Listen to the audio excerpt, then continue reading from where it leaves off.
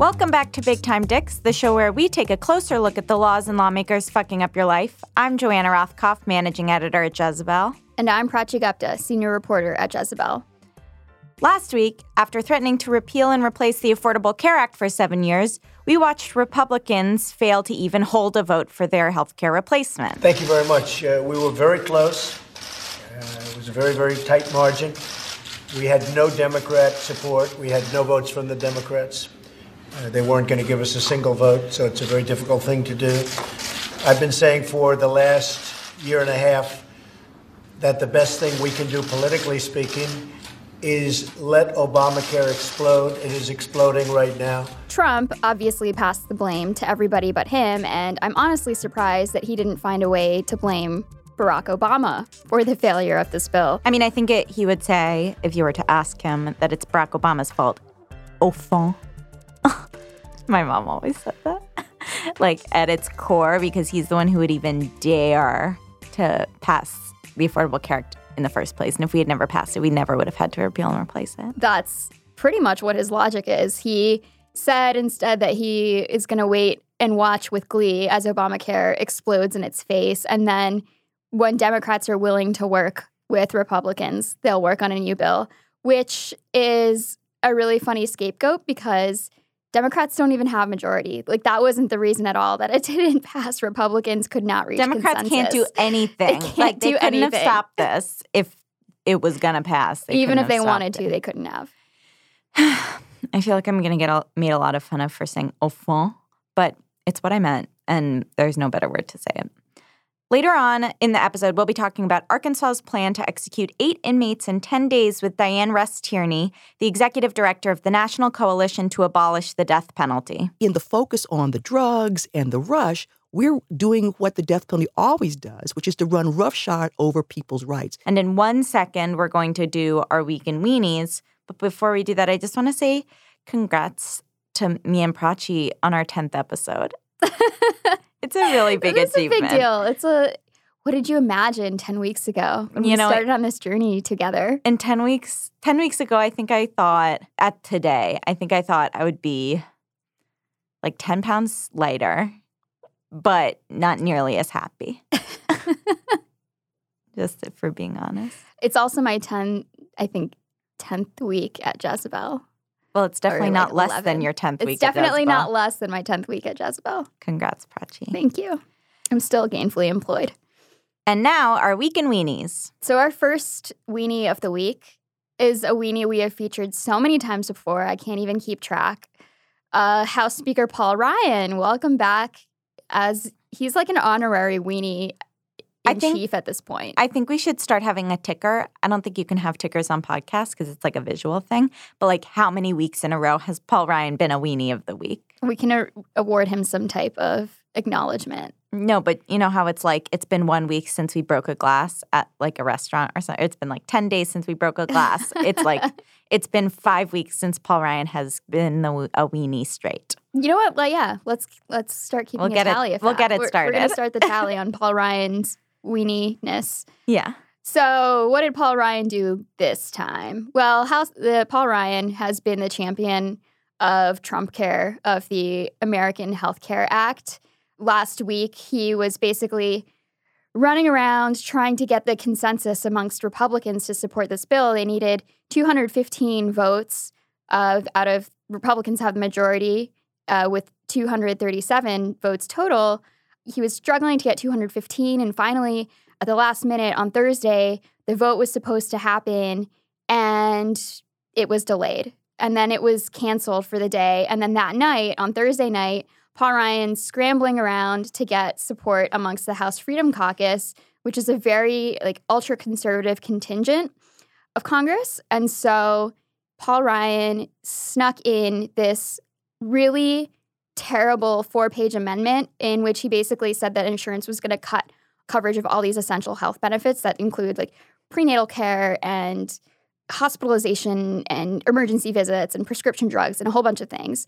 And it was to appease these ultra-conservative members of Congress. But then on Friday, when it came time for the vote, he couldn't get enough support amongst Republicans, and the healthcare bill failed spectacularly. It didn't even reach a vote. And in the press conference, this is what Paul Ryan said. You've all heard me say this before. Moving from an opposition party to a governing party comes with growing pains. And, well, we're feeling those growing pains today. We came really close today, but we came up short. I spoke to the president just a little while ago, and I told him that the best thing I think to do is to pull this bill, and he agreed with that decision. I will not sugarcoat this. This is a disappointing day for us. Doing big things is hard. So he actually admitted that Republicans didn't really do much for the past 8 years, and now that they're in charge, guess what?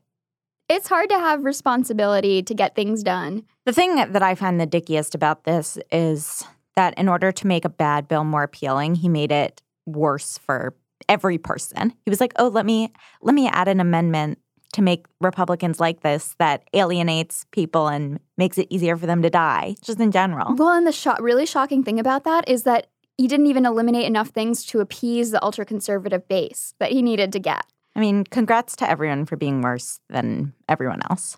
What is there to say? It's like a Russian doll of people being assholes.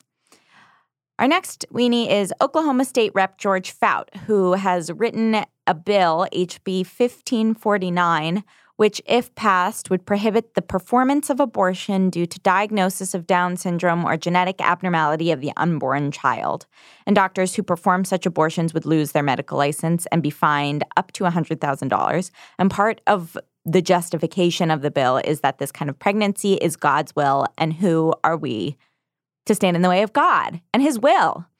So on March 21st, Democratic State Representative Corey Williams asked him if he thought rape, which is not an exception in the bill, was also the will of God. And Fout replied, "Well, if you read the Bible, there's actually a couple of circumstances where that happened, and the Lord uses all circumstances." So the bill passed with 67 votes, and it's now moving on to the state Senate. But he also continues to double down on these statements. And in an interview with a local NBC affiliate, he said, "Life, no matter how it is conceived, is valuable and something to be protected. Let me be clear. God never approves of rape or incest. However, even in the worst circumstances, God can bring beauty from ashes." Just as a note, I do want to say that this man seems to really understand how God thinks. And, congrats to him for understanding it. Which brings us to our next and final weenie of the week, Devin Nunes. So Devin Nunes is a Republican congressman from California who chairs the House Intelligence Committee, which has given him a really important role right now because he's the one chairing a committee that's currently investigating the Trump campaign's ties to Russia. Unfortunately, Devin Nunes is also Trump's strong ally and supporter. He kind of seems like somebody who just wants to hang out with Trump all the time and be his best friend, but Trump doesn't pay any attention to him almost. He's vying for Trump's attention. Basically, Nunes was amongst the Republicans we highlighted in our weenies last week, who is more obsessed with the fact that somebody leaked information about the Trump campaign's alleged ties with Russia. He's more concerned about the leaks than about the actual ties with Russia. So last Wednesday, without any evidence, he stood in front of the White House and accused U.S. agencies of spying on the Trump transitions team, and then he wouldn't name his source. So somebody leaked information to Nunes, or so he claims, and then whoever that person is, by Nunes' logic, is also violating the Espionage Act. And then in his latest move, on Friday, he abruptly canceled a hearing that was supposed to happen this week in which former Attorney General Sally Yates was going to testify about what she knew about the Trump campaign's ties to Russia before the committee. And basically, he didn't really give a reason for it either. So every step of the way, he is obstructing this investigation and showing a very clear bias towards Donald Trump. So now it's time for a very quick weenie cage match where we talk about which of the weenies is the worst weenie. It's really tough this week. I am not sure. I'm not sure. I think Paul Ryan has won the weenie contest a lot. And I always think that he's just the epitome of the weenie. But I don't know. I think we can call it a draw this week. Just because it's like every single person is so driven by such icky motivations. I would say, I guess if I had to vote and put them in a hierarchy, I would choose Nunes because he is the leading official in an intelligence committee that's looking into potential treason. Sure. That's a good point. And he's blocking it. And he's clearly violating he's violating a lot of ethical guidelines, at least, on how to conduct an impartial and meaningful investigation. And he's an elected official, so that's very dangerous. When you're right, you're right. Devin Nunes, the winner of Weenie of the Week.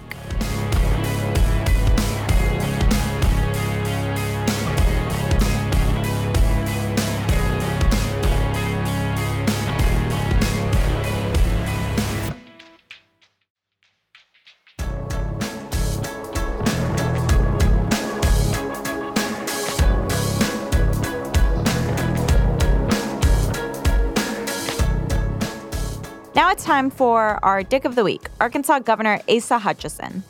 So this is specifically about the state's death penalty and how it's choosing to enforce it. Arkansas is planning on executing 8 men in 10 days, which has never been done before, at least as we do death penalty in our modern legal system.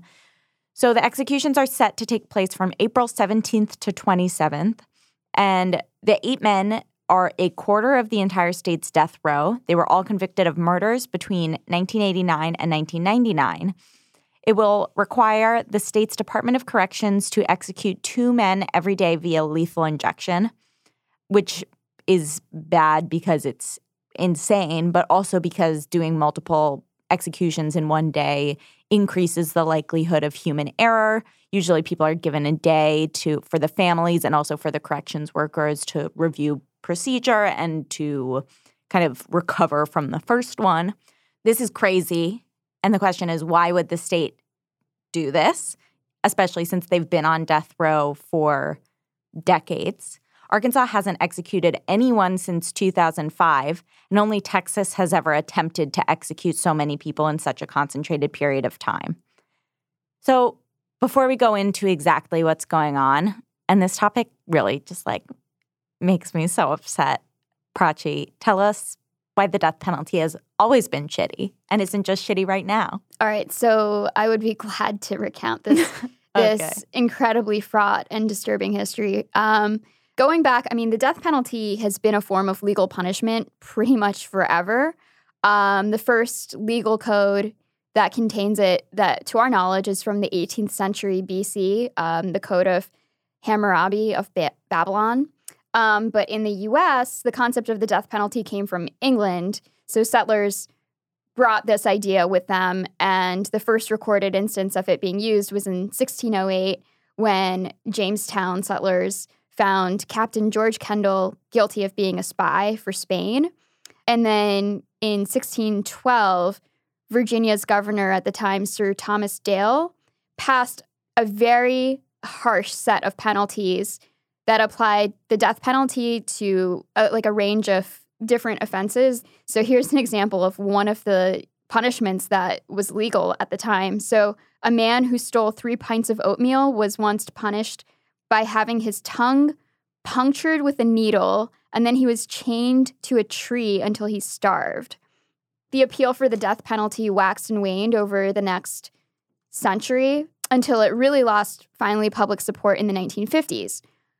But this is the white people version of the history of the death penalty.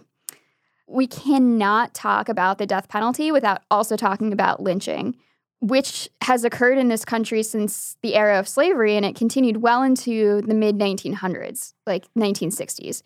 And Black people were executed without any due process. They were executed by mobs of white people, and the white people who were murdering them were rarely prosecuted for their crimes. And according to a 2015 report by the Equal Justice Initiative, there were 4,000 lynchings between 1877 and 1950 in 12 states in the South. And the Senate never passed any anti-lynching federal legislation. Even though it was introduced many times, it failed.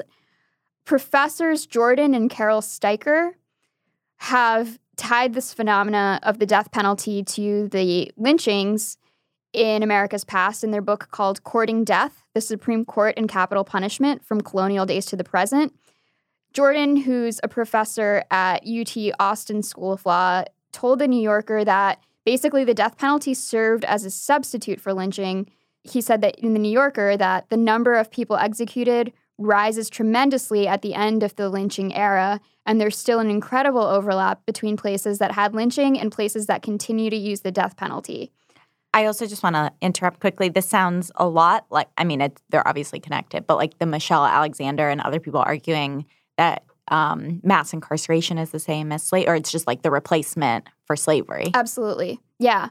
And here's a statistic from that time. So between 1937 and 1967, nearly 90% of people who received the death penalty for rape were Black.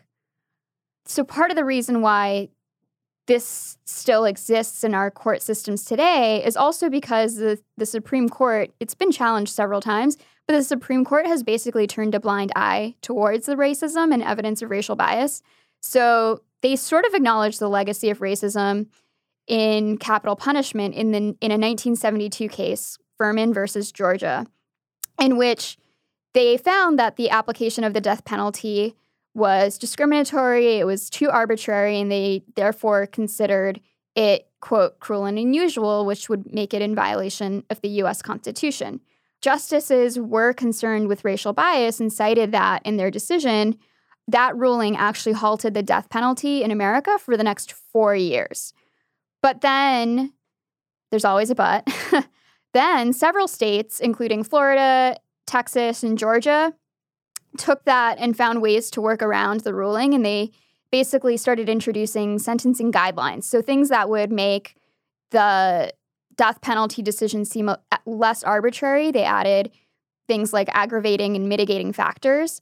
And then in a 1976 case, when these laws were challenged, the Supreme Court actually ruled in favor of the laws and said that the death penalty was now okay. So then it flourished after that, and the moratorium was basically lifted. Then in 1983, a professor named David Baldus published a major study on race and capital punishment, and he found that the death penalty was actually 4 times more likely if the victim of the crime was white and the defendant was Black. So he found a very clear racial bias in how the death penalty was applied, and research since then has supported his finding. So in a 1987 case, his research was brought up to the Supreme Court in a case called McCluskey versus Kemp. But in a 5-4 decision, the Supreme Court, they looked at the study and they argued that racial discrimination in the case of capital punishment does not violate the Constitution. So Justice Powell actually dismissed the racism, writing, quote, "Apparent disparities in sentencing are an inevitable part of our criminal justice system." He later says he regretted his vote in the case, and maybe that's because he realized how racist it was. So today, the death penalty is only enacted in about 16 counties across the country, mostly in the South and the West. But it still disproportionately affects men of color. For example, the current death row inmate population is 42% Black, even though Black people make up only 13% of the population.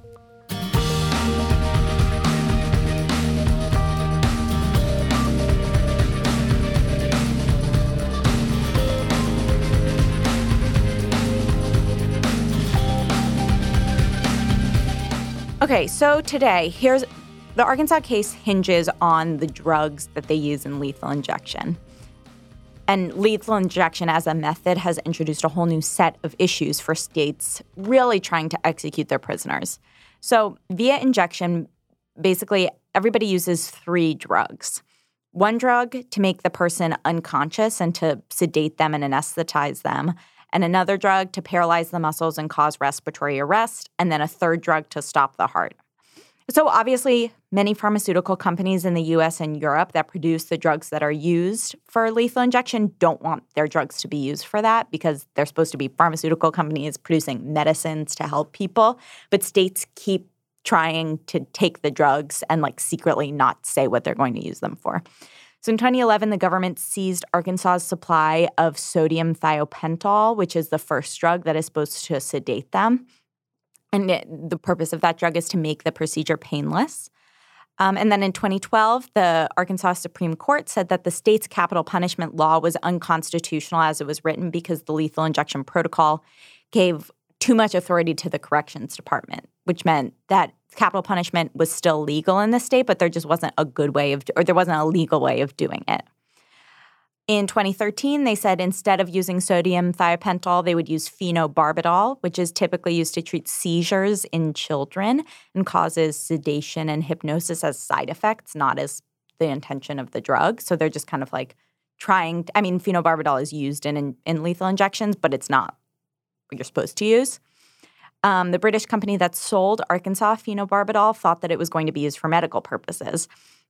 So again, misleading. And then a new state law in 2015 signed by current Governor Asa Hutchinson doesn't specify what drug is to be used in executions, and it also doesn't require the state to disclose the drugs they use or the provenance of those drugs. So after it was signed, Hutchinson set execution dates for these 8 inmates currently on death row and set to be executed within 10 days of each other in April, which have been stayed until now. So today, the state uses a drug called midazolam, which is a sedative more powerful than Valium, and it's usually used in colonoscopies and other basic procedures, but not surgery. It's not an anesthetic. It's less than that. And it's also the World Health Organization put it on its model list of essential medicines. It's a major, important, good medicine. And it's also been called the most frequently used benzodiazepine in the elderly. So this is a medicine that was invented for good, and Arkansas is using it for bad. So Arkansas's midazolam supply expires at the end of April, and that's why Asa Hutchinson is rushing to get the executions done. It's not for any legal reason. It's because after that, they won't have the means to do it. He just really wants these people to die. He wants these people to die. He's like, oh, a time limit. It's so fucked up. It makes me crazy. So, okay, midazolam specifically was the first time it was used was just as a backup drug in Ohio if the first drug that was supposed to sedate didn't work in 2009. But then more and more states started using it too. And the executive director of the Death Penalty Information Center, Robert Dunham, said to the New York Times that this is kind of how the death penalty works. So the quote is, "The way executions have proceeded in the U.S. has been, in a sense, through the herd mentality. One state does something and it appears to work and others hop on board." So among many fucked up things, which I keep saying, fucked up, the most fucked up thing is that midazolam has resulted in so many botched executions. Death penalty critics don't even think that this drug works as it's supposed to work. So some executions using midazolam have gone over fine, but others take hours. One reporter said in Ohio in an execution using it that the prisoner was, quote, coughing, gasping, and choking in a way I had not seen before at any execution. Dear God, it's so basically government-sanctioned torture at that point. Oh, for sure. And people think that it is that. So another one in Arizona took 2 hours, so long enough for a federal judge to convene an emergency hearing about it as the prisoner died. So some states have agreed not to use midazolam or any other benzodiazepine for execution since you're not supposed to. And drug suppliers, the supplier of midazolam has said that it wouldn't supply the drug for that purpose. But just in general, it would certainly appear that these prisoners are suffering. But one of the fucked up things about lethal injection that I can't stop thinking about is that since one of the drugs paralyzes the person, you can't tell if they're suffering or not. They could be suffering, but you can't see. And the proponents of the death penalty think that as long as you can't see that a person is suffering, it would appear that they're not suffering, which is... What kind of logic is that? It's logic for people who don't have empathy. It's I don't feel bad about this. This is an attractive, aesthetically pleasing death, so it must be fine. The ACLU is obviously outraged about this. They say that when midazolam is combined with the 2 other drugs used during the execution, that it produces, quote, unspeakable pain before death. So on Monday, the 8 inmates and their lawyers sued to halt the executions, and we will keep you updated about what happens with that.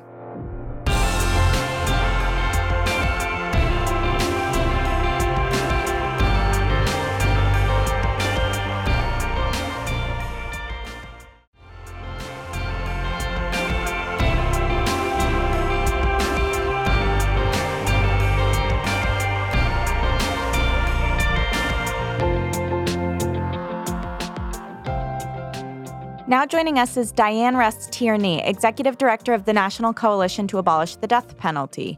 Dianne, thank you so much for joining us. Thank you for having me.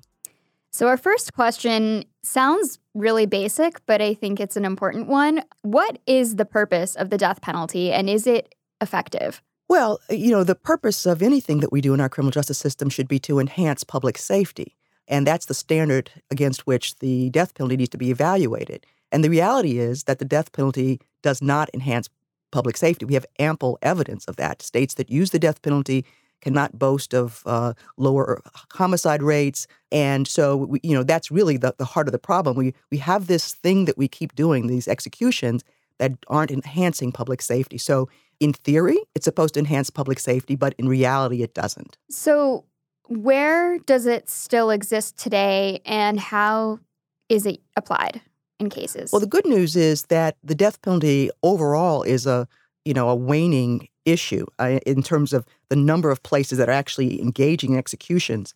The death penalty is more and more confined to just a handful of places. And in 2016, we saw that, the death penalty is in decline on a number of levels. There were only 30 new death sentences that were imposed, and that's the fewest that have been imposed in any year.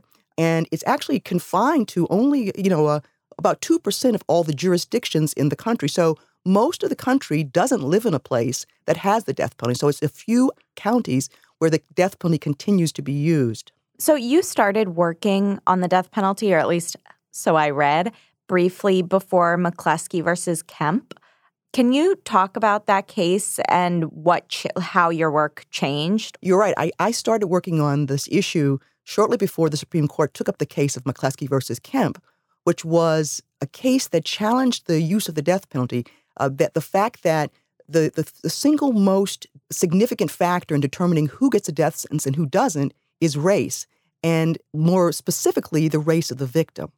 And, having looked at almost 30 years of research where in state after state where there was the death penalty, we saw that a person whose victim was white was more than 2, 3, 4 times more likely than someone whose victim was a person of color. That is what the death penalty was used for. So when the Supreme Court took up the case of McCleskey versus Kemp, I frankly thought I was going to have a very short career in terms of fighting the death penalty. I said, if the justices live in the world, they've got to understand what these statistics mean.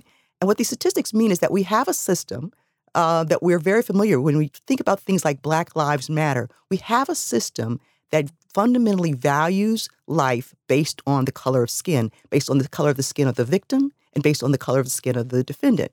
But unfortunately, the Supreme Court apparently at the time didn't live in the world, and so they looked at this stark evidence in Georgia that a person who killed a white victim was 4 more times likely to receive the death penalty than somebody else, and concluded that that was not a constitutional violation.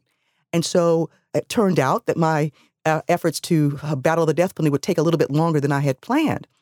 And so we've been trying to work to, first of all, show people how discriminatory and wrong the death penalty is, and secondly, to really focus people's attention on the fact that it doesn't enhance public safety, and there are things that do. So, the McCleskey case is shocking for a number of reasons. It not only had an impact on the death penalty, but it set the tone and the law for challenges around sentencing with regard to race generally. It fundamentally did not give a constitutional protection to a systemic application of any punishment based on race. So a lot of the Supreme Court rulings on the death penalty, which has come up so many times in the past couple of decades, have come down to, from my understanding, the Eighth Amendment, which it seems that that's been used previously both to defend the death penalty and to challenge it. What does the Constitution say about the death penalty, and why does it still exist? The Constitution prohibits punishments that are cruel and unusual. And the Supreme Court has said that the standard for what is cruel and unusual is not static. It's not frozen in time.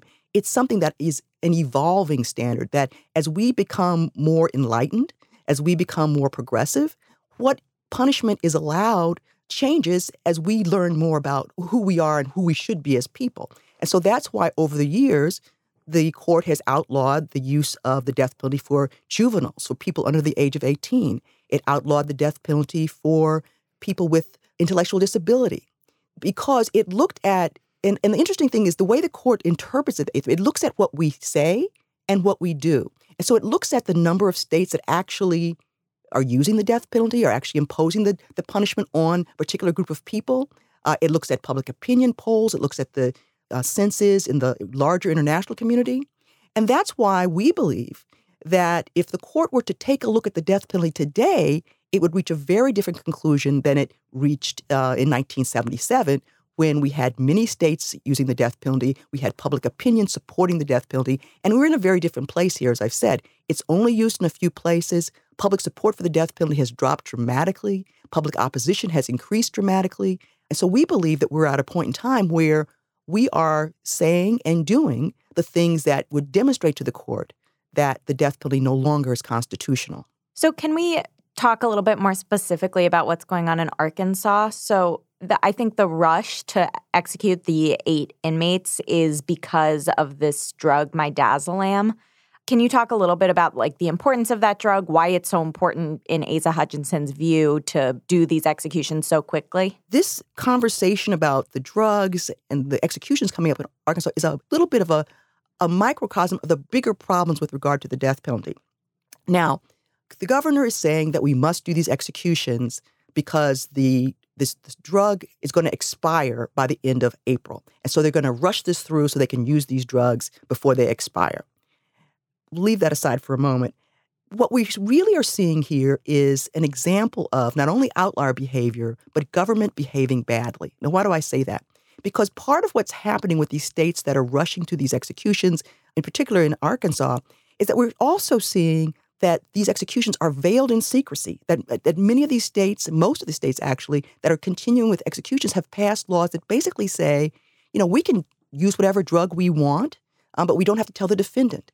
And we don't have to tell you where we got it. And we don't have to tell you how much we paid for it. Now, we wouldn't have that in any other context. We couldn't have states buying state cars and saying, we're not going to tell you where we bought the car. We're not going to tell you how much we paid for the car. I mean, that's an example of government behaving badly to continue with a practice that has no value to us. So that's one example of the problem in Arkansas. Another example is that this rush exemplifies a lack of respect for human beings, for people. A lack of respect for the individuals that are being executed. And I want to get back to that in a minute because there was just a new report that came out this morning. But it also shows a lack of respect for the people who have to carry out these executions. It's no small thing to think about actually killing 2 people a night over a period of 10 days. And recently, about 23 former wardens have come out and sent a letter to the governor saying, you can't do that to your people. It's a real thing when you kill people. And it has long-standing detrimental impact on people. It is traumatizing. And many of the people who wrote to the governor spoke specifically of the specific harm to themselves and the people on the executions teams. And then in this rush to justice, we're also seeing violations of due process. There was a report that just came out this morning from the Fair Punishment Project at Harvard University Law School. And they found that 5 of the 8 men that are scheduled to be executed either have developmental disabilities or serious mental illness. We found in each of these cases that these people had absolutely terrible legal representation. Their lawyers were drunk. Their lawyers were suffering from their own mental illness. And so in the focus on the drugs and the rush, we're doing what the death penalty always does, which is to run roughshod over people's rights. These are not people who, given an opportunity to present it to the court, who probably should be executed. There's a person there who thinks he sees ghost dogs walking around. And the court has already said that if you're that disabled. If you don't know whether you're going to be executed or not, whether you're being punished or not, you constitutionally cannot be executed. But in this rush, all of that's getting lost in the shuffle. A few of the inmates sued to halt the execution, saying that the compressed schedule violates their rights for proper clemency review. Do you think that suit has any chance of doing anything? I'm hopeful. The other problem with the death penalty, and as I said, it runs roughshod over the Constitution, it runs roughshod over our rights, it runs roughshod over people, is that in this rush, it's really hard to turn this train around. But I'm hopeful. We stay hopeful that, that somehow the governor will listen to people whose jobs it has been to carry out the law. I mean, one of the observations I think that was made in one of the press releases is that, politicians are big, some of them are still, big on hawking the death penalty, but they're not there doing the dirty work. And so, I'm hopeful that the governor might be touched by the people saying, look, you are forcing people as part of their jobs to kill people, to subject themselves to trauma. And by the way, you don't even have a plan for how you're going to address that. We hope he'll hear that. We hope he'll hear that you have among these people, this is not just a group, of folks. These are each individuals, and each individual has a significant legal issue that needs to be heard. And so we're hopeful. But this is very troubling, and it's very troubling, particularly in light of the fact that, we believe that the death penalty right now is probably unconstitutional. So earlier you spoke to reforms that you recommend that would be effective. Can you tell us what those are? The reality is that we already know what things will keep people safe, what will enhance community safety. And we need to really focus that. And the death penalty takes our focus, it takes our resources. So, we know what we need to do. If you invest in building strong communities, in making sure that every kid gets a great education, in making sure that every victim of homicide, every traumatized person has access to treatment and an ability to heal. There was a report that was done by the Vera Institute, I think it was, if not last year, several years ago, that showed that African-American men who are more likely than others to be the victim of a serious crime are the least able to access these services for victims. Let's make sure that every victim gets what they need. Let's support families that are at risk. So we know what we need to do. Invest in schools, invest in jobs, invest in communities, build strong communities and families. Those are the things that prevent crime and violence, not something like the death penalty, which is happening after the fact. And as we said, it's sort of like a sideshow to what really needs to be done. Diane, thank you so much for joining us. It's been my pleasure. Thank you.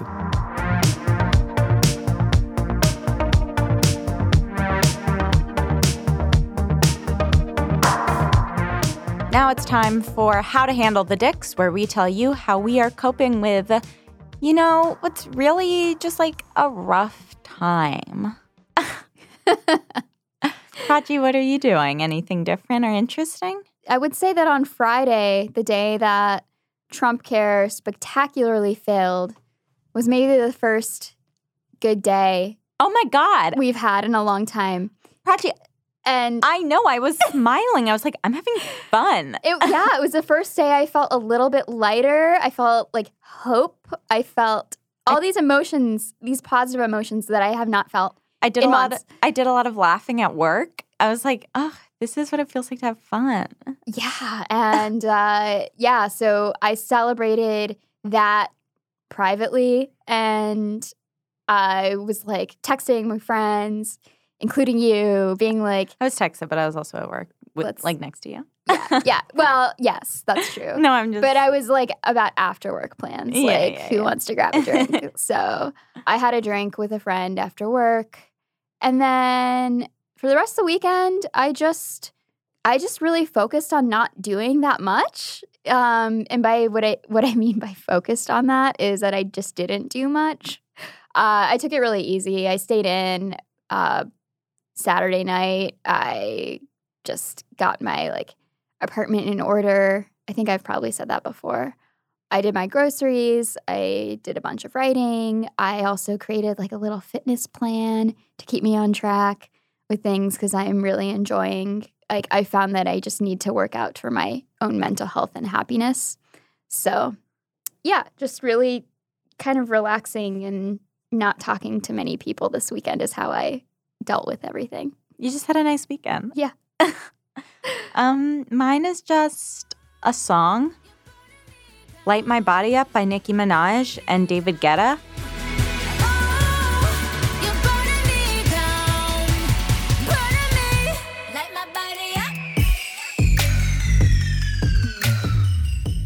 That song is good, okay?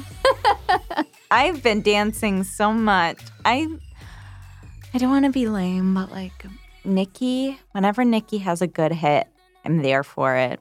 When David Guetta is good, he's good. Anyway, that's my recommendation. Listen to that song. I think that's a solid recommendation. So that's what we've been doing, but Prachi and I are just two women with 4 hands. We can't handle all the dicks in the world, and also we're running out of ideas. Like, we're creative, but we're not that creative. So if you have things you're doing to handle the dicks or ideas of how we can handle the dicks better, please tell us. And you can do this by emailing a voice note to bigtimedicks@jezebel.com or tweeting us at #BigTimeDicks or saying it really loudly and hoping one of us hears. And thanks so much for listening to the 10th episode of Big Time Dicks. And thank you so much to Diane Russ Tierney for joining us. Please also rate and review us on iTunes so other people can find the podcast. This show is produced by Levi Sharp with editorial oversight by Kate Dries. Mandana Mofidi is our executive director of audio.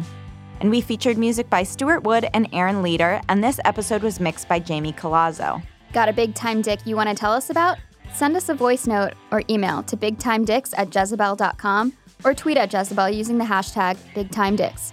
We'll see you next Friday, and who knows what the world will look like then.